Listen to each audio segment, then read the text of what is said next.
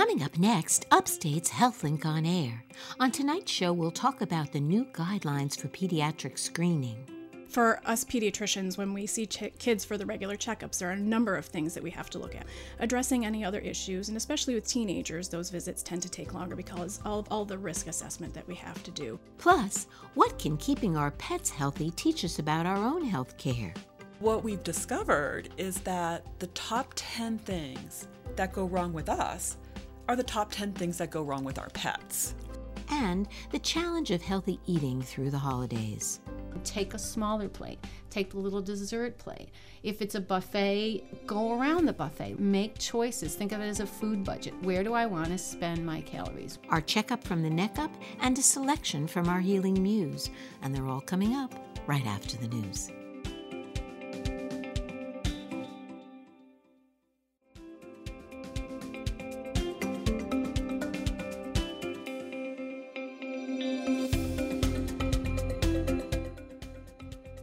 This is Upstate Medical University's HealthLink on Air, your weekly dose of information about health and medical issues affecting Central New Yorkers from the region's only academic medical center. I'm your host, Linda Cohen. On tonight's show, we'll learn how keeping your pets healthy may actually improve your own health. Plus, how to avoid packing on the unwanted pounds during this holiday season. But first, the new preventive screening recommendations from the American Academy of Pediatrics and what they mean to your child's health. Well, your child's next visit to the doctor's office may look very different, as the American Academy of Pediatrics just released new screening recommendations, encouraging a more preventive testing in children. Everything from HIV to cholesterol. And here to fill us in on these and their significance is Dr. Elizabeth Nelson, Assistant Professor in the Department of Pediatrics at Upstate Medical University and the Associate Program Director of the Pediatric Residency Program for Upstate's Golisano Children's Hospital. Welcome, Dr. Nelson. Thanks for coming in. Hi, Linda. Thanks for having me. So the American Academy of Pediatrics has some new recommendations. First, why now, and what's the significance of these? So recommendations are published about once a year. The periodicity schedule, which is the schedule that's delivered to pediatricians from the American Academy of Pediatrics, or the AAP, it's put out about once a year just to update pediatricians on the things that they should be doing in their offices for each checkup. So that's an annual thing. It takes place all the time. Roughly on an annual basis. But why now are these being focused on? Are any of these more crucial than any others? Have there been changes that have great significance? So indeed, some of the recommendations have increasing significance. For example, we're going to get to the cholesterol screening and also the HIV screening. We have more evidence that these are becoming bigger and bigger issues in our country, and these are things that we need to pay better attention to. So it's good for us pediatricians to pay attention to them in our offices. How are these developed, though? In other words, you alluded to the fact that it's becoming more of an issue in our country. So are these in response to what we see the general population of children and adolescents facing? So they're based on a lot of evidence. These are recommendations that are developed based on what we have available in the current evidence from research, also available from statistics through statistical analysis from the CDC and other governmental agencies. Yes. And there's an expert panel that collates all of this data, decides what should be important, and puts forth the recommendations. I guess the one question I would have as a layperson and also as a parent I don't have young children anymore, but I certainly can remember going to the pediatrician's office quite regularly. How is it possible for the pediatrician to add on to an already very full plate when a child comes in for, let's say, a standard annual physical? How can they manage to add all of these things on? Well, it's very difficult. For us pediatricians, when we see kids for the regular checkups, there are a number of things that we have to look at. We have to look at their growth. We have to look at their hearing and their vision. We have to assess what their diet and what their intake is like, make sure that they're developing normally, that they're progressing through the developmental milestones, that they're doing okay in school, addressing any other issues, and especially with teenagers, those visits tend to take longer because of all the risk assessment that we have to do. Adding on more and more things to do during a visit could lengthen the visit, and actually, if we were to implement everything that the AAP recommended, a 30-minute well child visit would take easily over an hour. So is it left to the discretion of the individual physician to make a choice? Yes. And then how frequently? Well, we'll talk specifically what the recommendations are for each Yes. of these preventive screenings, but The art of medicine comes when the pediatrician practices and decides what they need to do for each family. Sometimes that could be everything on the list if a number of red flags are raised during a visit. But for most families, there may be only one or two things that a pediatrician needs to address at the well-child visit, and then with frequent follow-up and close monitoring of problems, the pediatrician can continue to follow up on those visits as time goes by. so these are really this is almost an armamentarium for the pediatrician in Yes. terms of the things they can turn to use, tools they can use, and recommendations and suggested things they can use to make sure they've covered all their bases. Absolutely. So let's go and review each one of these Sure. and the rationale for each one, if you don't mind. Sure. So let's talk about cholesterol first. For example, I read somewhere that children ages 9 to 11 should be screened for high blood cholesterol levels. Now, why? So this is in direct response to the increasing obesity problem here in the United States. About 12.7 million children here in the U.S. are defined as being obese, and that's having a BMI greater than the 95th percentile for their age. BMI is body mass Index, yes. And this is becoming increasingly problematic. We know that obesity is a risk factor for heart disease, and that kids that are obese tend to be at higher risk for developing things like high cholesterol, which has a direct impact on them developing heart disease. So the theory being that if you find it early, you can do what? We can manage it. And management in kids is almost always going to be with diet and lifestyle changes. It's the rare child that would actually need to take a medication like a statin to correct their high cholesterol level. And is that mostly in the cases where you would take a statin as if you have a familial history or Yes. something where it's really very high Yes. and, as you said, other members of the family? Yes, the treatment algorithms do take into account what the family history and the lifestyle is like. Okay, so basically the whole concept here is it's never too early to intervene Right. if you start to see that path toward either obesity or, in this case, very high cholesterol levels. Absolutely. It's crucial to intervene as early as possible. So the next one is about congenital heart disease. So I was kind of shocked because this whole idea of using pulse oximetry, which is something they put on the chest of the baby. It's Explain something that. they put on either the toe of the baby or on the hand, and in most hospitals they do both. And that is to locate any sort of critical heart condition that would require an operation. This is something that we've actually been doing here in the Syracuse area since about 2010 in all of the hospitals, St. Joseph's Community and here and at Krause. And it's just as simple as putting a little sticky sticker on the finger or and also on the toe of the baby, and to see what the pulse oximetry is like. If it's below a certain level, cardiology gets involved and is further evaluated. So that's for all children, all newborns. all newborns. Regardless of anything to do with the risk factors. Yes, and that's from New York State. Those guidelines, the New York State recommendations predated what the AAP has put out. Okay, that's nice to know, Yes. actually. And what about anemia? So anemia screening is crucial, especially for the population that I take care of. Which is what? So I work at University Pediatric and Adolescent Center, and we take care of a primarily urban, lower socioeconomic status group of patients and group of families. We take care of the kids that live in the poorest zip codes here in Syracuse. And they often don't have very good access to high quality, nutritious foods. And sometimes these foods don't contain a lot of iron, which helps you to prevent becoming anemic. And we often see kids usually starting between ages 1 and 2, which is when we start doing anemia screening. Kids that need either iron replacement therapy, or we need to encourage parents to look for high iron containing foods for their So children. what happens if they're low in iron, and what happens if they have anemia? So if they're low in iron and are anemic, then it can actually impact the way that a child develops. It can have an impact on their developmental level, how they do in school.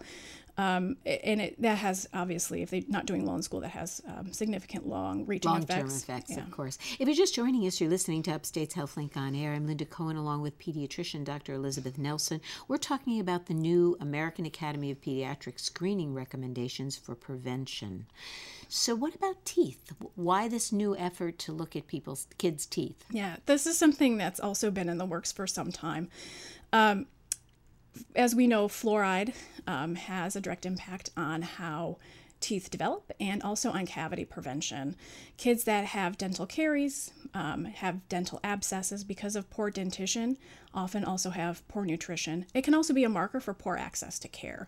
So something that the Academy is now recommending is application of fluoride varnish at well child visits, and also the use of fluoridated toothpaste, which is about a year-old recommendation. So if you live in an area where fluoride is not part of your water stream, this is obviously more important. Yes. Is it equally important, though, if fluoride is in your water? Absolutely. Kids that don't have good access to care may also not have good access to dentists. So they are not getting the appropriate every 6-month checkups. They're not getting fluoride applied at the dentist's office. The only place the parent may be able to come for whatever reason is to our office. So if we can provide that service in our office, that's one more method of prevention that we have. So you put some kind of a little fluoride. Yep, it's a tiny little toothbrush. It's a small paste that's applied to a dry tooth. It's very easy to apply and manage. There's some directions that we send the parents home with as far as brushing teeth and eating and drinking afterwards. And how frequently does that need to be done? So the AEP recommends at least once a year. You can actually, depending on what your insurance coverage is like, apply it up to 4 times a year. And just briefly about teeth, isn't your mouth really kind of a reflection of your overall health? It absolutely is. So if, in fact, you're having dentition issues, not only is it reflective, but can it also be a gateway to problems? It can health-wise? be. Yes.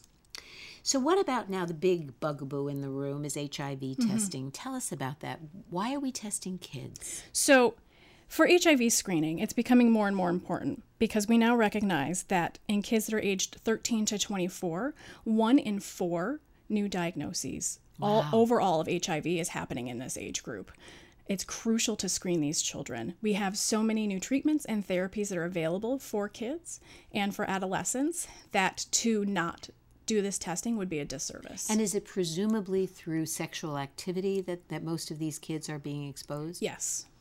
Through sexual activity, but also because of increasing rates of heroin use. So it's through drug use as well. Yes, and that goes along with all of the other sexually transmitted diseases, hepatitis C, gonorrhea, and chlamydia. But HIV is something that 20, 30 years ago we could do very little about, but now have a much more powerful armamentarium of medications and treatments available to these So this patients. is a simple blood draw, and then Yes. you do HIV testing, and then it's determined and recommendations are made to treat or not to treat based on that. Correct.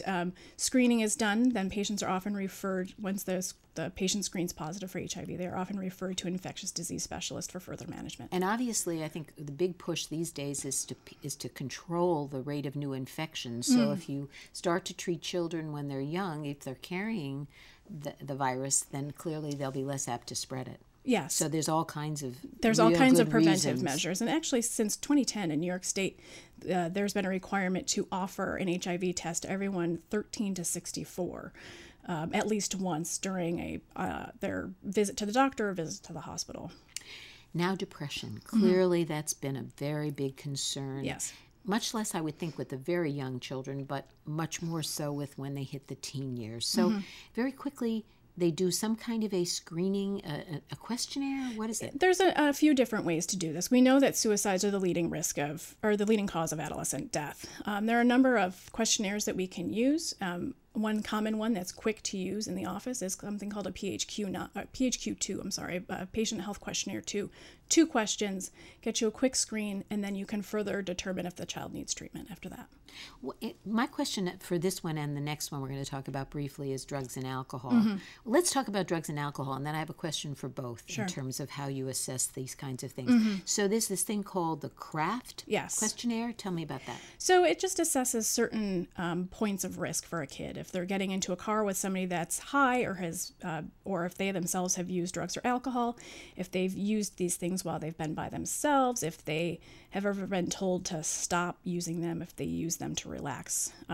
Those are all points of risk that can indicate that a child or an adolescent is having problems. I don't want to run out of time. Basically, the question I would have for both the depression screening and the drugs and alcohol, do you think you're getting potentially valid, credible responses from kids in that setting is the question. Yes, I think so. If we have developed a good relationship with the adolescent and with their family, we're interviewing the adolescent alone, giving them that private space to answer questions, then hopefully they can open up to us and be honest so we can get them the help that they need. That's really helpful and very important. Thank you so very much thanks for coming having in. me. This is Very, very important. And as you said, the hope would be that each individual physician has to make a choice as to what to do when. Yes. But the notion that you have all these tools and these things to be looking out for will be protective of our kids. Indeed. Thanks so much. My guest has been Dr. Elizabeth Nelson, Assistant Professor in the Department of Pediatrics at Upstate Medical University and the Associate Program Director for the Pediatric Residency Program for Upstate's Golisano Children's Hospital.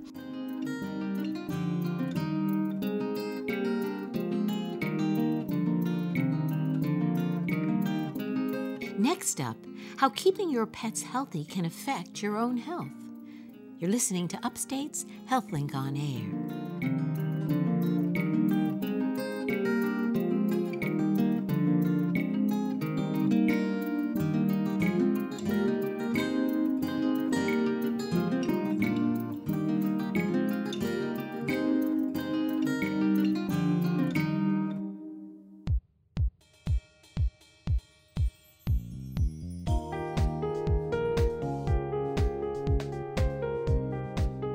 This is Upstate's HealthLink on Air. Linda Cohen along with you.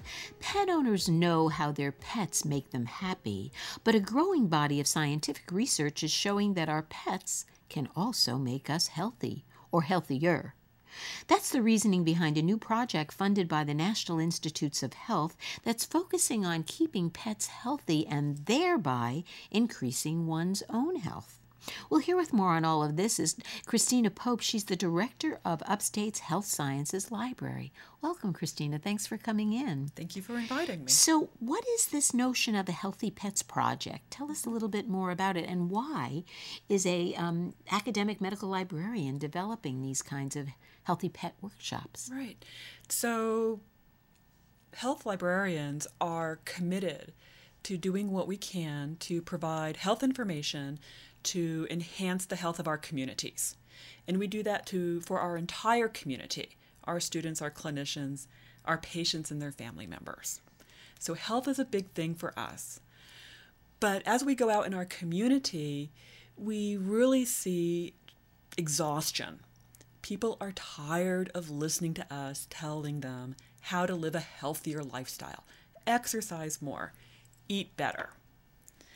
So what we've discovered is that the top 10 things that go wrong with us are the top 10 things that go wrong with our pets. So in other words, the same health concerns that we may have really are experienced by our pets as well. Exactly. Give me some examples of that. So, for example, skin allergies. So skin allergies are a real problem for us. And for our dogs, it's one of the number one health concern for dogs. Really? And for cats, it's bladder and urinary tract disease. So there are a lot of people who are probably listening who have had urinary issues. Well, and if you've got a cat, you know your cat's been having that too. Same thing. How about things like diabetes? Yes, diabetes is the number 7 health concern for cats right now. Wow. Yeah, and I think it's a little higher up for people. Yeah. So in other words, what you're really saying is that there are really kind of concurrent health concerns in your pets as in yourself, but that people are somehow inured, turned off, oversaturated, what have you, with health messages in the community. That's right. And that perhaps an alternative or a maybe more effective way to reach people and raise their health IQ might be through their pets. Their pets. So we offer our workshops and we talk about these conditions and we draw the parallels. So if we're talking about diabetes, we will talk about nutrition as a manner of helping to control diabetes. The same thing for urinary issues. For skin issues, we'll talk about, again, nutrition and different types of skincare, because a lot of the things that you would do for your pet are the same things that you would do for yourself. So is it kind of like a backdoor approach? It is a backdoor approach. It is. We are trying to be a little sneaky here, to encourage people to, in our jargon, learn those transferable skills and hope that they stick. And the other thing that we discovered is the number one place for people to go to look for health information about themselves. It's PubMed. It's free, and it's funded by the NIH and the National Libraries of Medicine. Well, they have a whole section on pet health. Who knew? So if you learn how to search it for your pets, the same skill applies to yourself in looking for the information. And unfortunately, all too often we take much better care of our children or our pets than we do of ourselves. Yes. So that's kind of that whole notion of trying to transfer that knowledge and perhaps turn it back and apply it to our own health. Exactly. So if you were offering 2 workshops, both on nutrition, and one is how to get a great pet food for your dog or cat versus nutrition for you, which one are you going to go to? Very interesting. And so how did the NIH get involved in all of this? Sure. I mean, you alluded to the fact that they co-sponsored the PubMed site and all of that, but it sounds like there's obviously been some research supporting this whole notion for them to undertake something of this nature. So the NIH provides funding for the National Libraries of Medicine. And so what I did when we were looking at this idea is I approached our local region. It's the Middle Atlantic region of the National Network for the Libraries of Medicine. And I asked if they would be willing to fund us. And I put a proposal together, and they said yes. So is this unique currently to this region? It is unique to this region. To my knowledge, there is no one else in New York State right now doing something like this. And there's a lot of interest in it. As we speak in my professional organizations and we do these workshops, people are coming to us and saying, how could we replicate this for our community? Because with this funding, it's free. There are no charges for participants to come.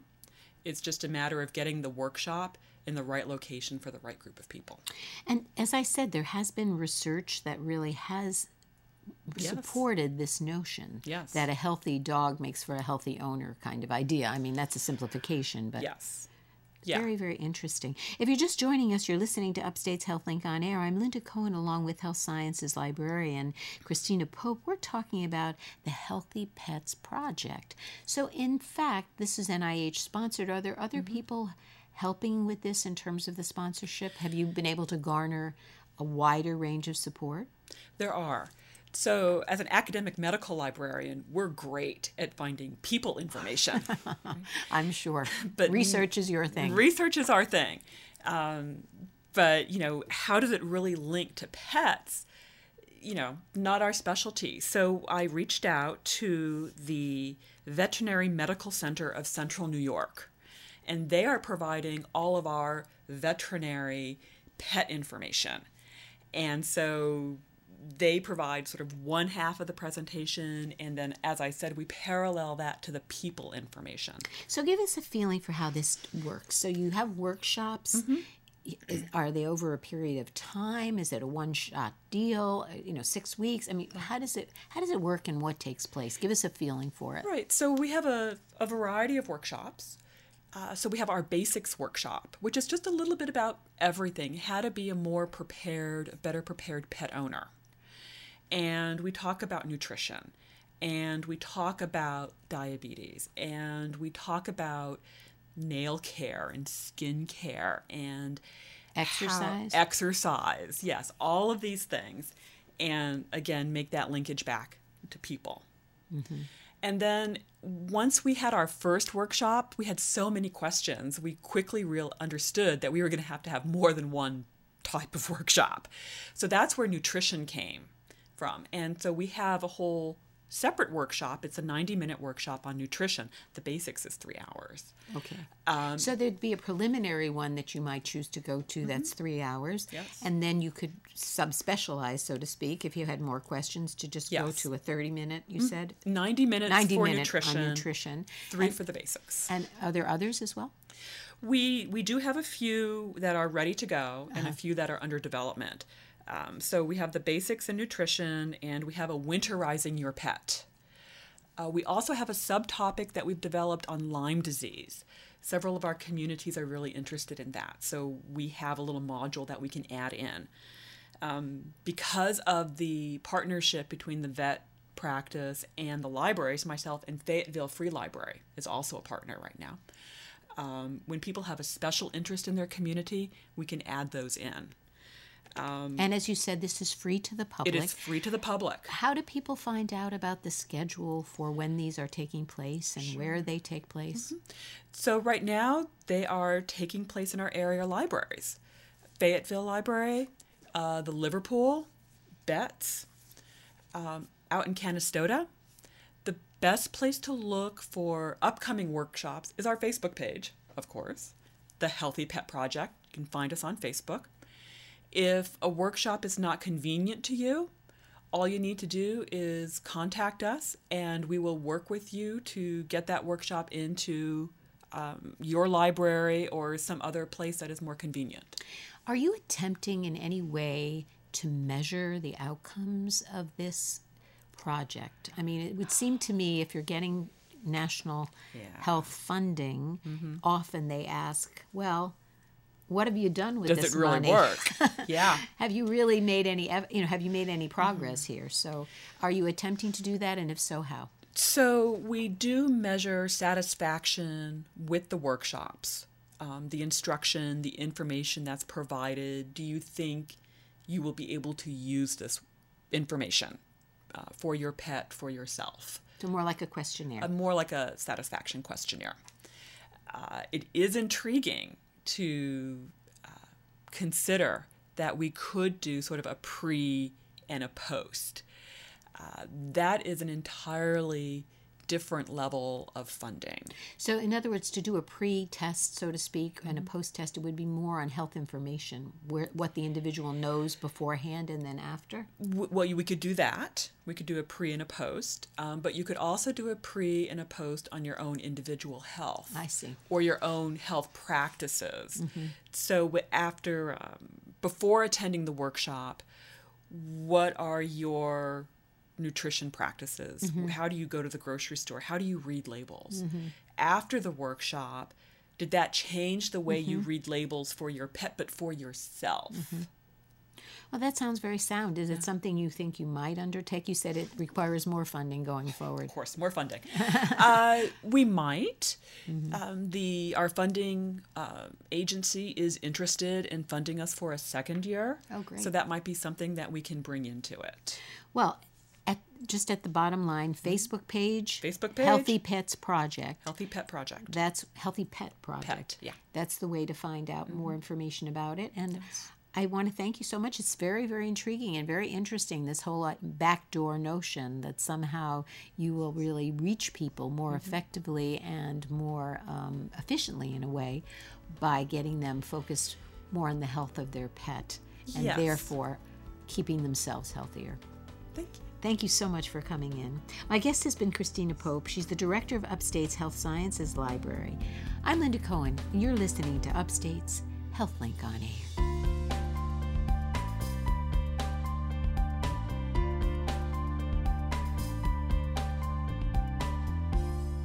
Hi, I'm psychologist Dr. Rich O'Neill with this week's Checkup from the Neck Up 20-1, or Like a Bridge Over Troubled Waters. Well, folks, once as a little guy, I was sitting with my dad in a doctor's waiting room for I can't remember what, but I do remember I was reading a Highlights for Kids. Remember those magazines? And I remember reading a riddle.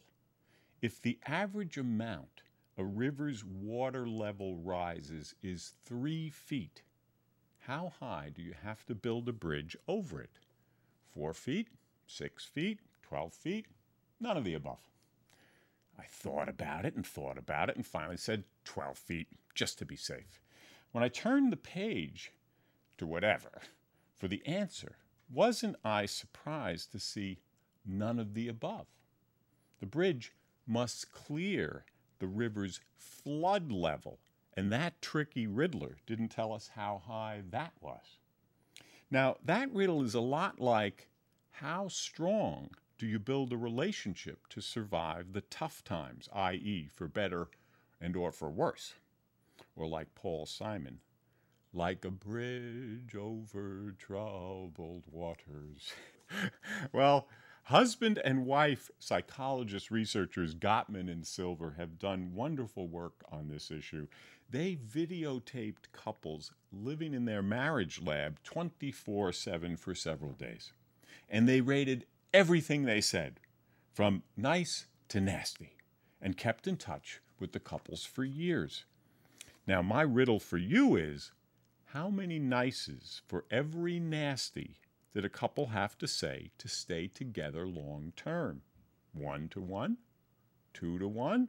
5 to 1? Turns out at least 5 to 1, with the odds of perking along happily, chronically, if that's the right word for relationships, rising steadily to 20 to 1. Gave the best odds.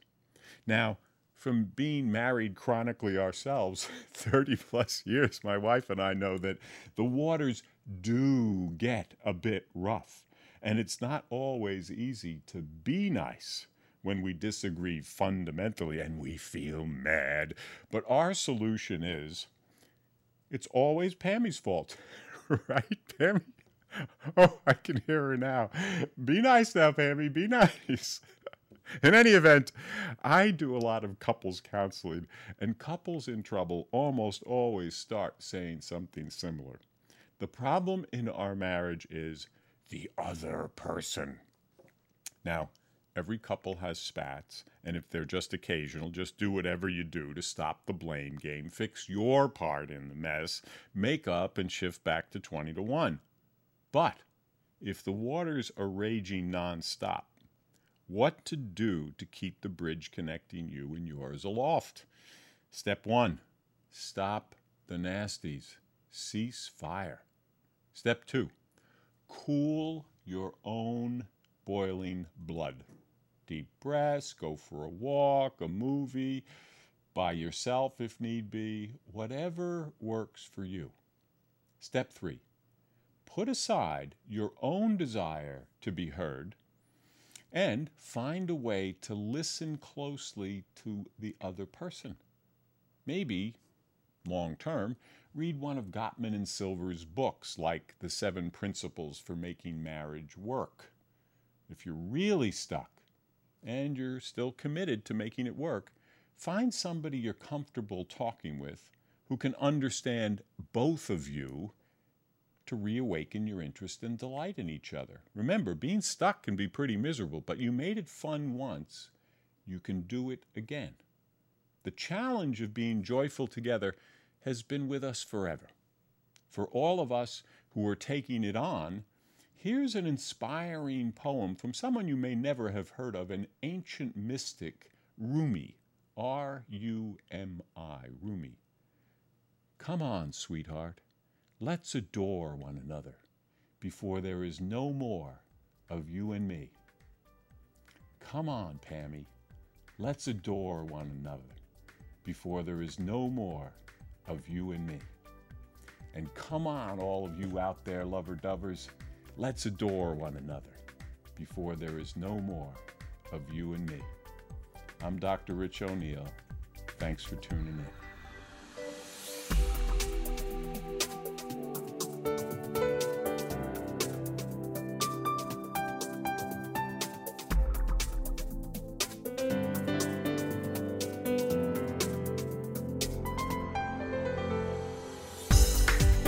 Coming up next, avoiding packing on those unwanted pounds this holiday season. You're listening to Upstate's HealthLink on Air.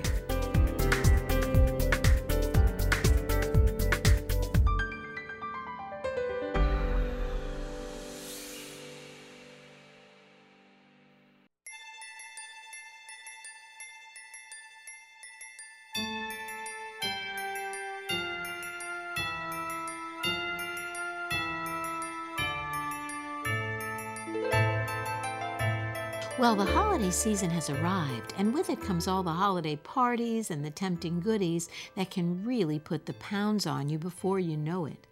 So I had a chance to talk to Maureen Franklin, a registered dietitian nutritionist with Upstate Medical University, and she's got some tips on how to survive this time of year. So what happens to us this time of year? I mean, we kind of go crazy. Thanksgiving comes, and we certainly it's an eating frenzy, and then we go on from there.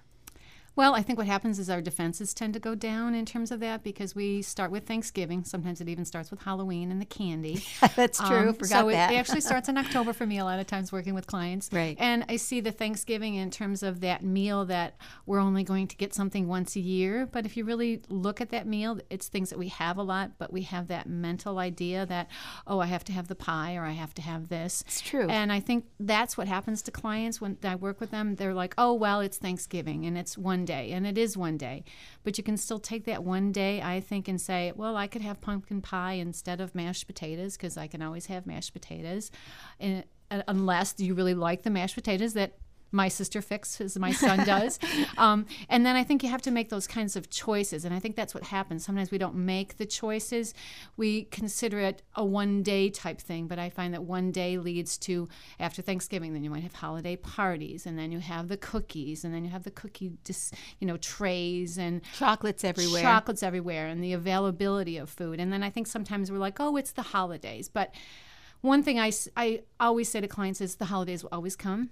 They're always here, so it's not a big surprise. But we tend to like, oh, it's Christmas. Oh, it's Thanksgiving. It's like, yep, comes every year. But you need to think about that and say, I want cookies. Okay, if you want cookies. I think that's an important thing. Sometimes people go with the idea that I shouldn't be having them, but I really want them.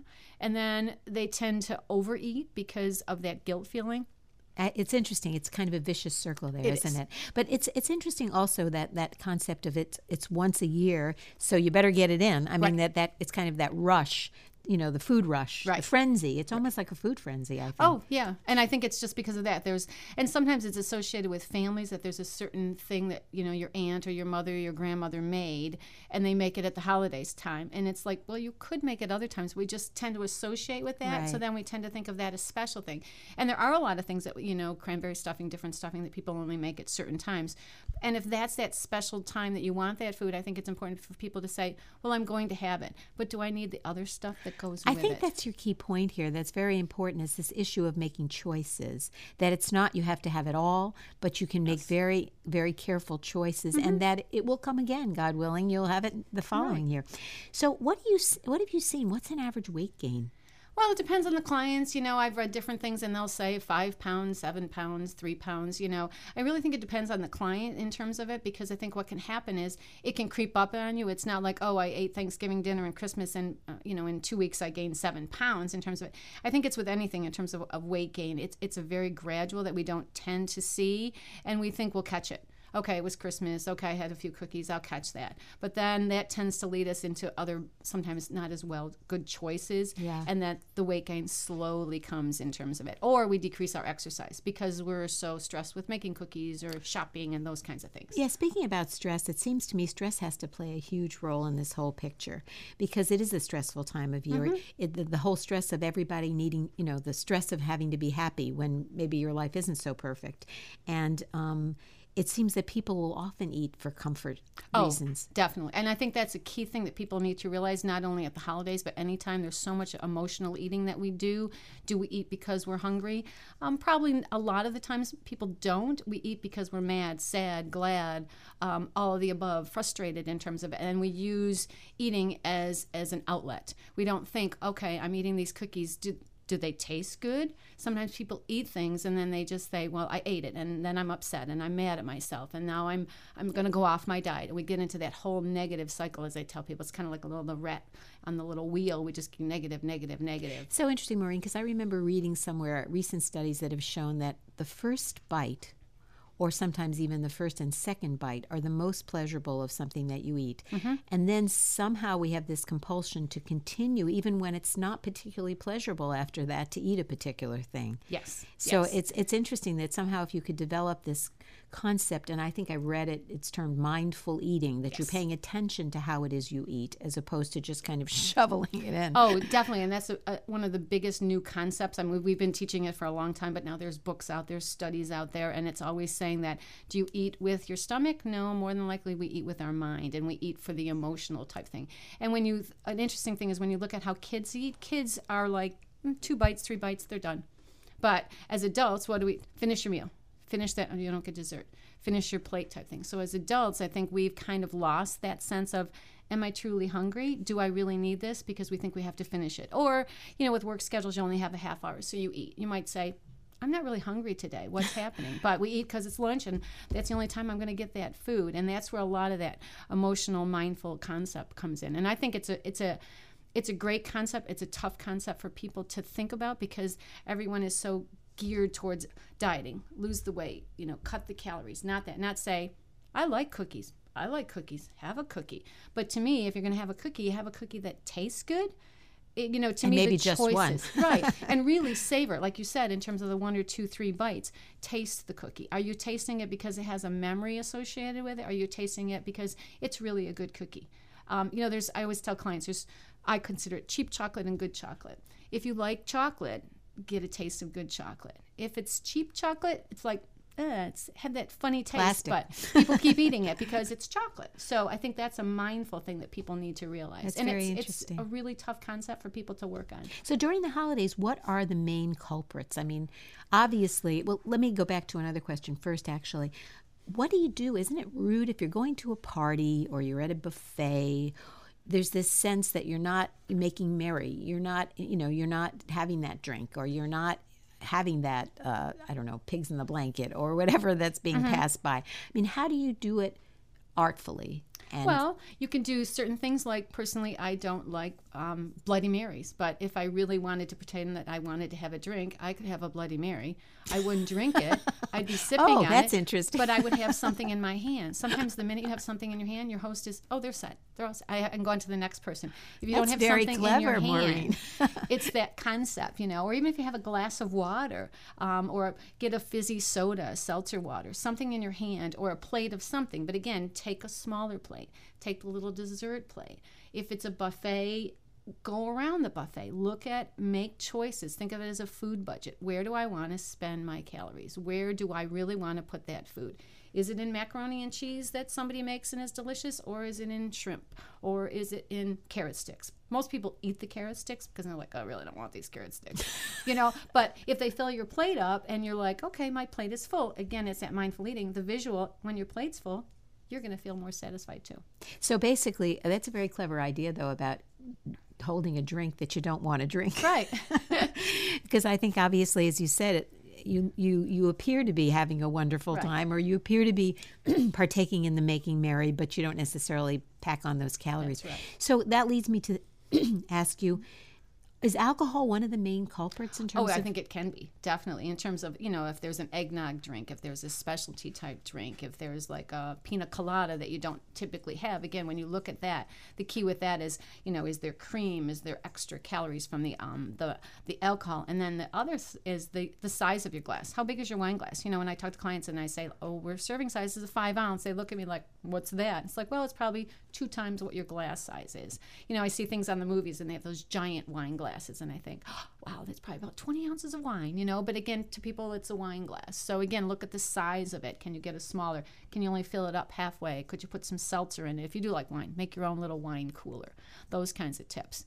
That's great. And I also love this idea of taking a smaller plate if you can, because it really it kind of forces your hand, so to speak. Right. And the limits bigger the what plate, you can take. the more you're going to fill, because again, that concept is fill our plate, eat what's on our plate. So the smaller plate, and make those decisions that make it something that you really want. Make it a choice. Don't make it something that I'm just eating this because it's here. If you really want that food, just like we talked about, savor it, taste it, and enjoy it.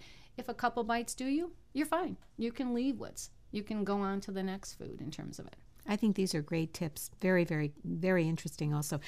So it seems to me also that a lot of the stress of the holidays comes around this whole gift-giving idea. I mean, people want to give the perfect gift and often get the perfect gift.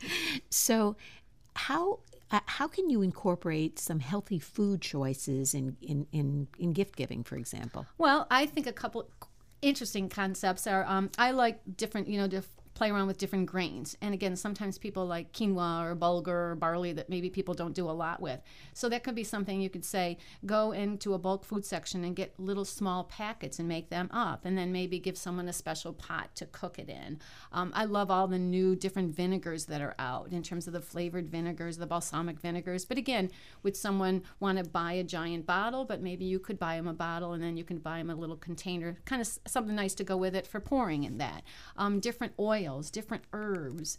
I like to garden. I think that would be a cool thing, that you get people a bunch of heirloom seeds and then get the garden equipment to go with it, those kinds of things, where you can take off on the healthy things that we're talking about, like, oh, maybe you buy someone grapeseed oil that they would never spend the money to buy, and then you buy them a little fresh herb plant to go with it, those kind of neat concept type things. You could do family, we've done like family movie nights. You buy the movie to go for the family, but then you can buy like, low-fat popcorn or graham crackers, not the typical fruit basket all the time, those kinds of things. Those are great ideas. Those really are. And you've done them. I like to do that.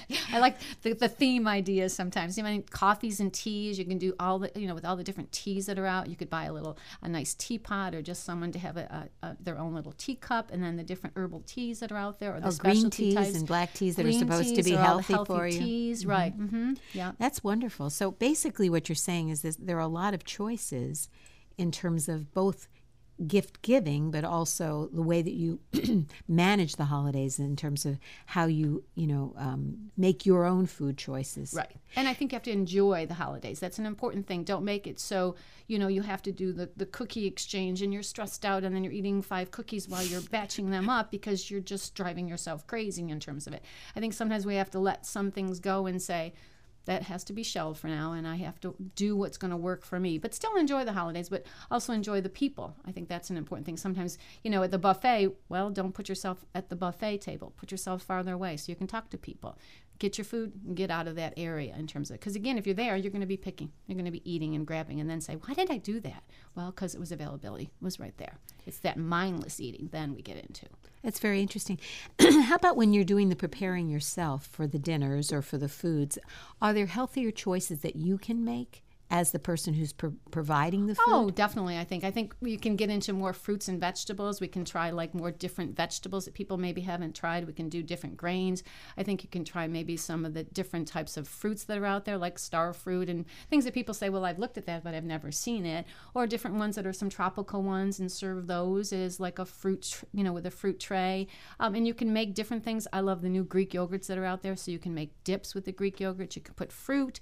You could put a little onion seasoning, those kinds of things, making them a different kind of dip along that way. So not only in terms of how you respond to the holiday, but in terms of what you offer, if you are the hostess or host. Definitely offer, I think, you can offer choices. healthier choices. Mm-hmm. So where can people, generally, where would you recommend people look for resources for this kind of thing? Well, I think there's a couple great websites. I tend to use ones from the Diabetes Association, and there's a couple good ones out there that are geared towards diabetics. And why I like those, it's not just with diabetes, it's because they have the calorie value, so people can look at the fat content, they can look at the carbs, they can look at the sodium. I like to be able to look at a recipe and say, okay, this is how you can use it if you're looking at sodium or you're looking at carbs, those kinds of things. So there's some great ones out there. There's tons of information now on people's iPhones that they can look up, and I think that's an important thing. You can look up, I was going to go into this restaurant and this is what I was going to eat, and you look it up your phone and go, oh, well, I'm not maybe eating not. that. And there's probably about 10 different apps that are out there, and those are great things in terms of, and there's a lot of good resource books out there Well, too. that sounds wonderful. Thank you so much. You're My welcome. guest has been Maureen Franklin, registered dietitian with Upstate Medical University at Community General. Lots of great tips for us. Thanks, Maureen. You're welcome.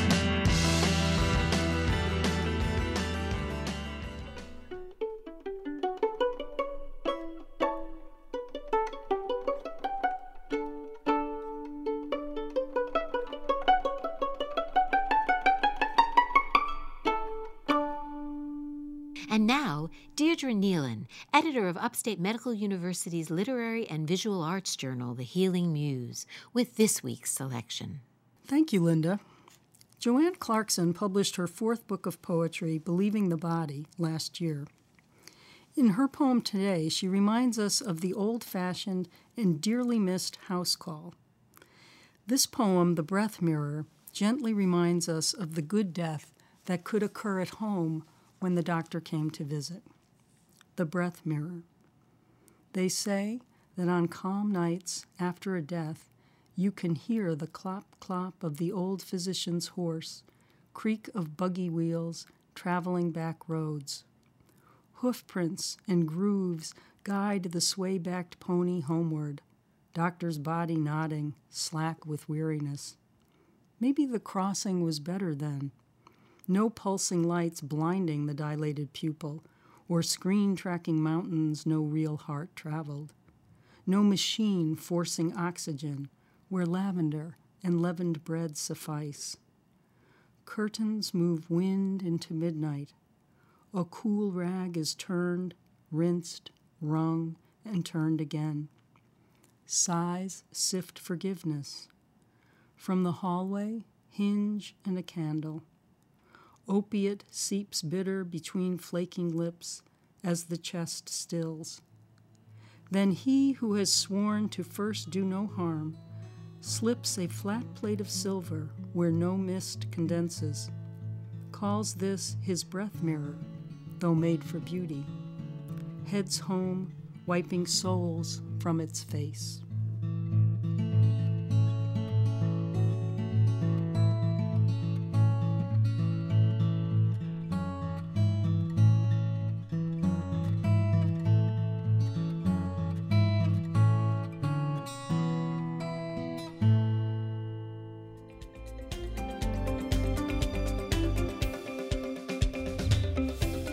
Thank you for joining us for HealthLink on Air, brought to you each week by Upstate Medical University in Syracuse, New York.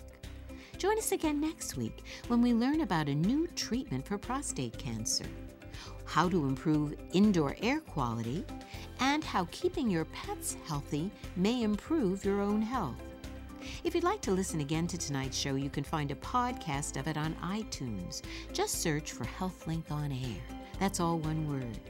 And to keep up with all the goings-on at Upstate, you can look for us on Facebook or follow us on Twitter, or check out the What's Up at Upstate blog at upstate.edu/what'sup. I'm Linda Cohen. Thanks for listening.